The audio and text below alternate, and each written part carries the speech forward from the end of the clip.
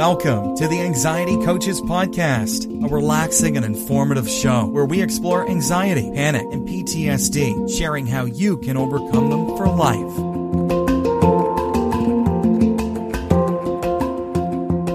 Aloha! Welcome back to the Anxiety Coaches Podcast. I'm your host and coach, Gina Ryan, and I am so happy to be with you again today as together we can consider the many ways to bring your mind and body back to its natural peace and calm. In today's episode, I'm talking about anxious body, anxious mind, or the flip side of that, peaceful body, peaceful mind. And that's where we're headed toward, but it isn't a linear journey. We are never perfectly peaceful in our body and or our mind. Life throws us curveballs every day, and it's how we deal with those. But we really get better at dealing with all that life can throw at us. The more we understand what's going on inside of us, the better we are equipped to not just race off with the mind, with its fearful and negative thoughts. So, what we do is when we feel our stress and anxiety building, we want to interrupt that cycle, that fear, adrenaline, fear cycle. And we can interrupt that in our body and we can interrupt it in our mind. We can interrupt anxiety through our bodies or through our thoughts in our minds. You may have noticed that you have better luck with one way or the other. Which one works better for you depends on where the anxiety is being triggered. In my experience, people often get triggered in both places in the brain that I'm going to talk about. Now, one probably comes before the other, and the more that we get fluent at understanding when our stress is rising, the sooner we can catch it and maybe not trigger both parts of their brain. And you may learn this as you go forward. It's something that we just have to keep practicing. The more we practice, the sooner we can catch the very subtle signals that our anxiety or our stress levels are rising. Reducing anxiety requires different approaches and strategies depending on what part of the brain the anxiety is being produced. So if the anxiety is being triggered in the amygdala, it is experienced directly in the body. This will activate your fight or flight, your freeze and please responses. This is not where we have conscious control or reasoning. This is the ancient part of our brain, and when it is triggered and it's off and running, it's off and running.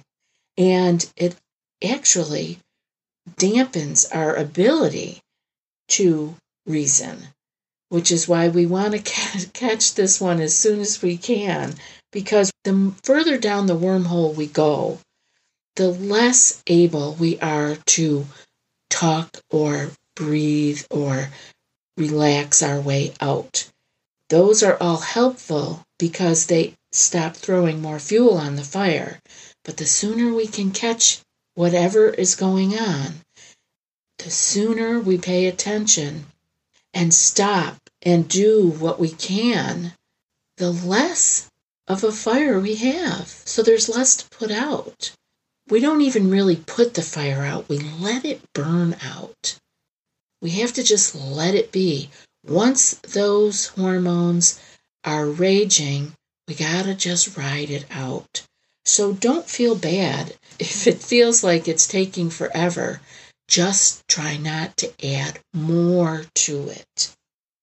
So what do we do if the amygdala is where we are initially triggered? Because like I said, you may be triggered in both sections.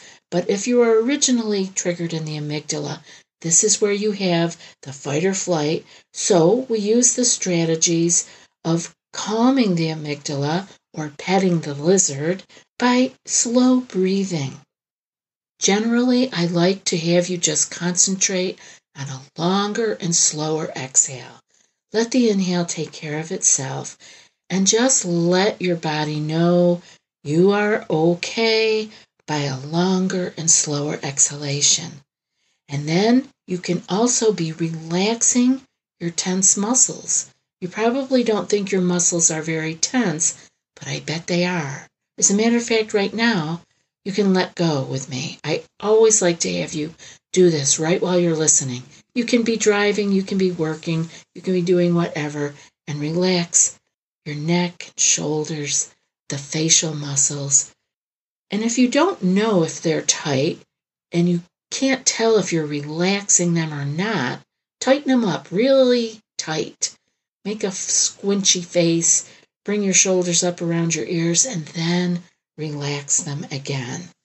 This really helps the mind get the message through the body that all is well. You are not running from a tiger. You're actually relaxing your muscles. We can also take time for exercise. This is a good time to expend the energy. Or we can actually do a body scan, something where we are actually relaxing our muscles as we go inside and listening to a guided voice and some pretty music. Rewiring this amygdala pathway requires exposing ourselves to the trigger over and over and using these relaxation techniques while we're in the grips of the stress and anxiety. While we are feeling that horrible, uncomfortable feeling, it is time to relax the muscles, slow the breathing, and use our body willfully to tell our mind that all is well. The amygdala can stand down. Have you tried OneSkin for your skincare routine yet? I love the simplicity of these products and the medical-grade ingredients in them, not to mention how easily they fit into my skincare routine. The OS1 Face Moisturizer and OS1 Eye Cream make skin look visibly smoother and clearer and immediately feel softer and more hydrated.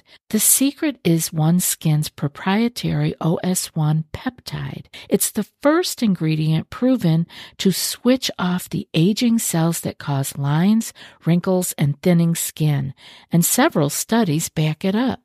So if you're tired of cycling through ineffective skincare trends and overcomplicated routines, then I'm so excited to share with you OneSkin, just simple, scientifically validated solutions. OneSkin is the world's first longevity company. By focusing on the cellular aspects of aging, OneSkin keeps your skin looking and acting younger for longer. Get started today with 15% off using code ACP at oneskin.co. That's 15% off oneskin.co with code ACP. After your purchase, they'll ask you where you heard about them. Please support our show and tell them we sent you. Now, the other part of the brain that could be triggered is the cortex, and this produces worrying thoughts, negative interpretations, and horrible, alarming images that can also activate the amygdala's anxiety response. This is why I said most of you will have both of these going on. Some people only have the physical sensations, but many people have both. So this is when the mind is stuck in rumination and it's really thinking hard, trying to anticipate future events or to prepare for the worst. That was me. Always trying to prepare for all of the possibilities, as if that was ever possible. Of course it wasn't, but my mind wouldn't let go of that thinking and worrying and the alarming images that come up around danger and something is going horribly wrong if we don't continually prepare for the worst. So to let go of this type of anxiety, you need to change the thought patterns and the actual thoughts that are going on in your mind through mindfulness, through paying attention to what you are thinking. Often we don't pay attention to what we're thinking.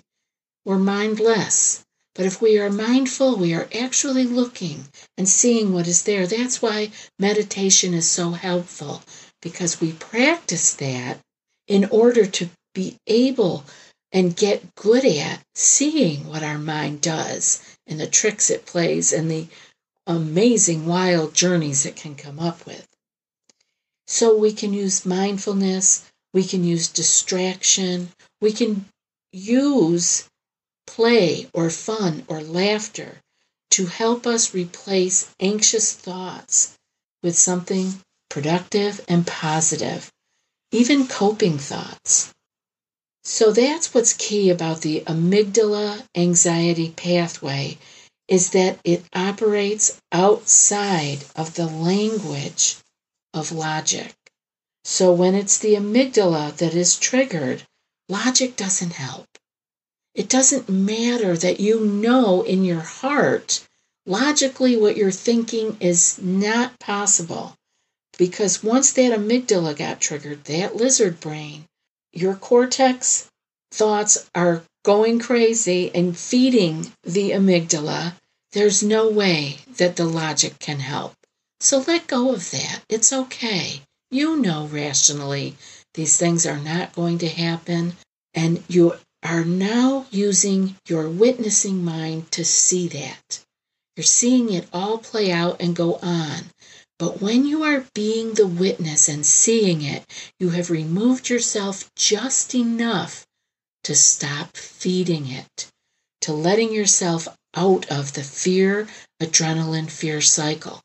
And the less you feed it, the less fear that you feed your mind and body, the sooner this round of anxious thinking or panic feeling will ride itself out or burn itself out.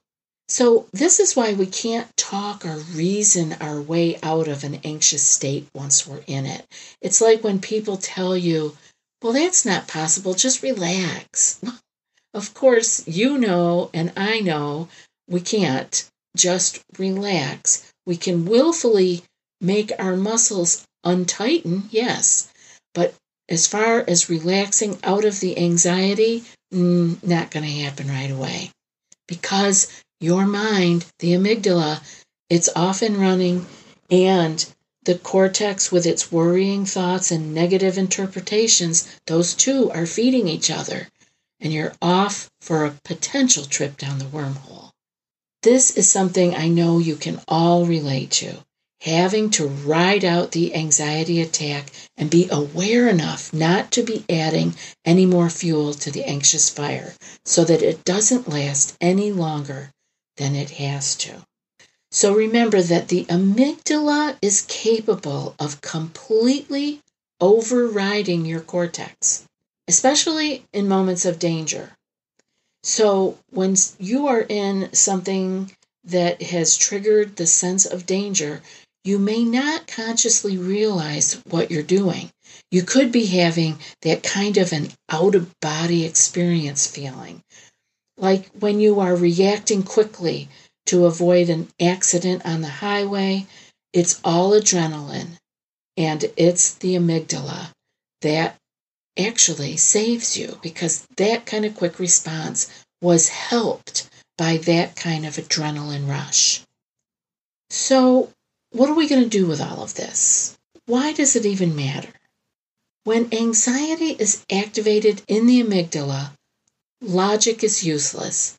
So don't be angry with yourself when you say, but I know that's not possible, or I know that can't happen. So just let that go. That's why it doesn't work to tell someone who's panicking to just calm down, like I said. The amygdala operates in emotional memories. The amygdala is very close in your brain to where memory is stored, which you experience this directly, not through images or conscious cues. This is something that's happening right there in your emotional memory area of your brain. And that's how the amygdala operates. We are not going to be able to change that. So the amygdala associates a situation or an object or a person with the emotion of fear. Then the neurons wire together, fusing into a memory. When faced with that similar object or situation next time, and let me add here, or the thought of the object or the situation. It can be a thought about it. It isn't even necessary that you be with the object or the situation. The emotional memory can be triggered and anxiety is up and running. So, rewiring the amygdala-based anxiety requires learning to communicate in the language of emotional memories. So, how are we going to find our way out of this? What can we actually do for each piece? The amygdala. If that is where you are easily triggered, and you get all those body sensations, you can expose the amygdala to your anxiety triggers on purpose in a controlled setting. And that means being prepared and knowing what you are doing. And then you can begin to form new associations that compete with the old ones by calming your body as you try triggering situations on purpose. Now, let me caution you here. This doesn't mean that if you have a fear of driving, that you pack up the car and you plan to go drive cross country. This is not what I'm talking about. I want to emphasize that small bites at a time are what help you to move forward over time. So that means that we want to trigger the anxiety on purpose in a controlled setting in small enough bites that we are not really alarmed. We're getting close to it, but we're not quite setting off all the bells and whistles. For driving, like I was saying, that might mean sitting in the car in the driveway. We're taking these slow, little bites at a time, just normalizing the whole situation. It's no big deal to sit in the car, turn on the radio, and listen to it for a little while. It's okay to go slow. It doesn't really take as long as you might think. And big leaps and bounds will not be helpful in that you may just dig your heels in deeper, and the amygdala may be off and running again. And it may not only just take you time to recover, but you also haven't gained any ground. And now with the cortex, remember, thoughts and feelings are not absolute truths. We all know this, but it is our job to remind the cortex that things that we are thinking and feeling do not necessarily make them true or real. Look for facts when you are in the blur of anxiety. Bring yourself back to asking for the facts. Start to see where you may be confusing anxious thoughts and feelings for facts. Having an awareness that there is another way to look at the situation can offer you the space, not automatically to go to fear, and you can calm the stressful thoughts sooner.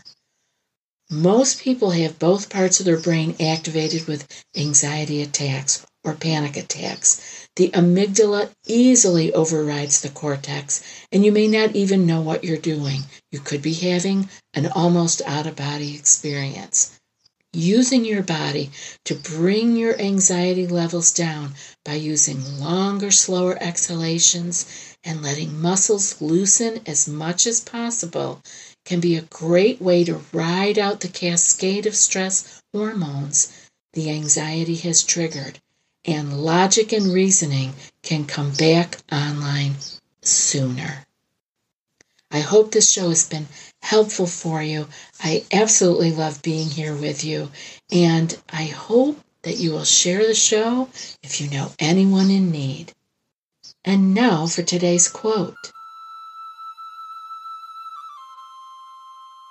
You must learn to let go. Release the stress.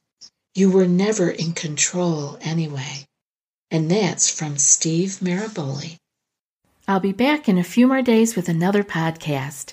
Until then, be well and aloha. Thanks so much for joining us for today's episode of the Anxiety Coaches Podcast. Find more information at theanxietycoachespodcast.com.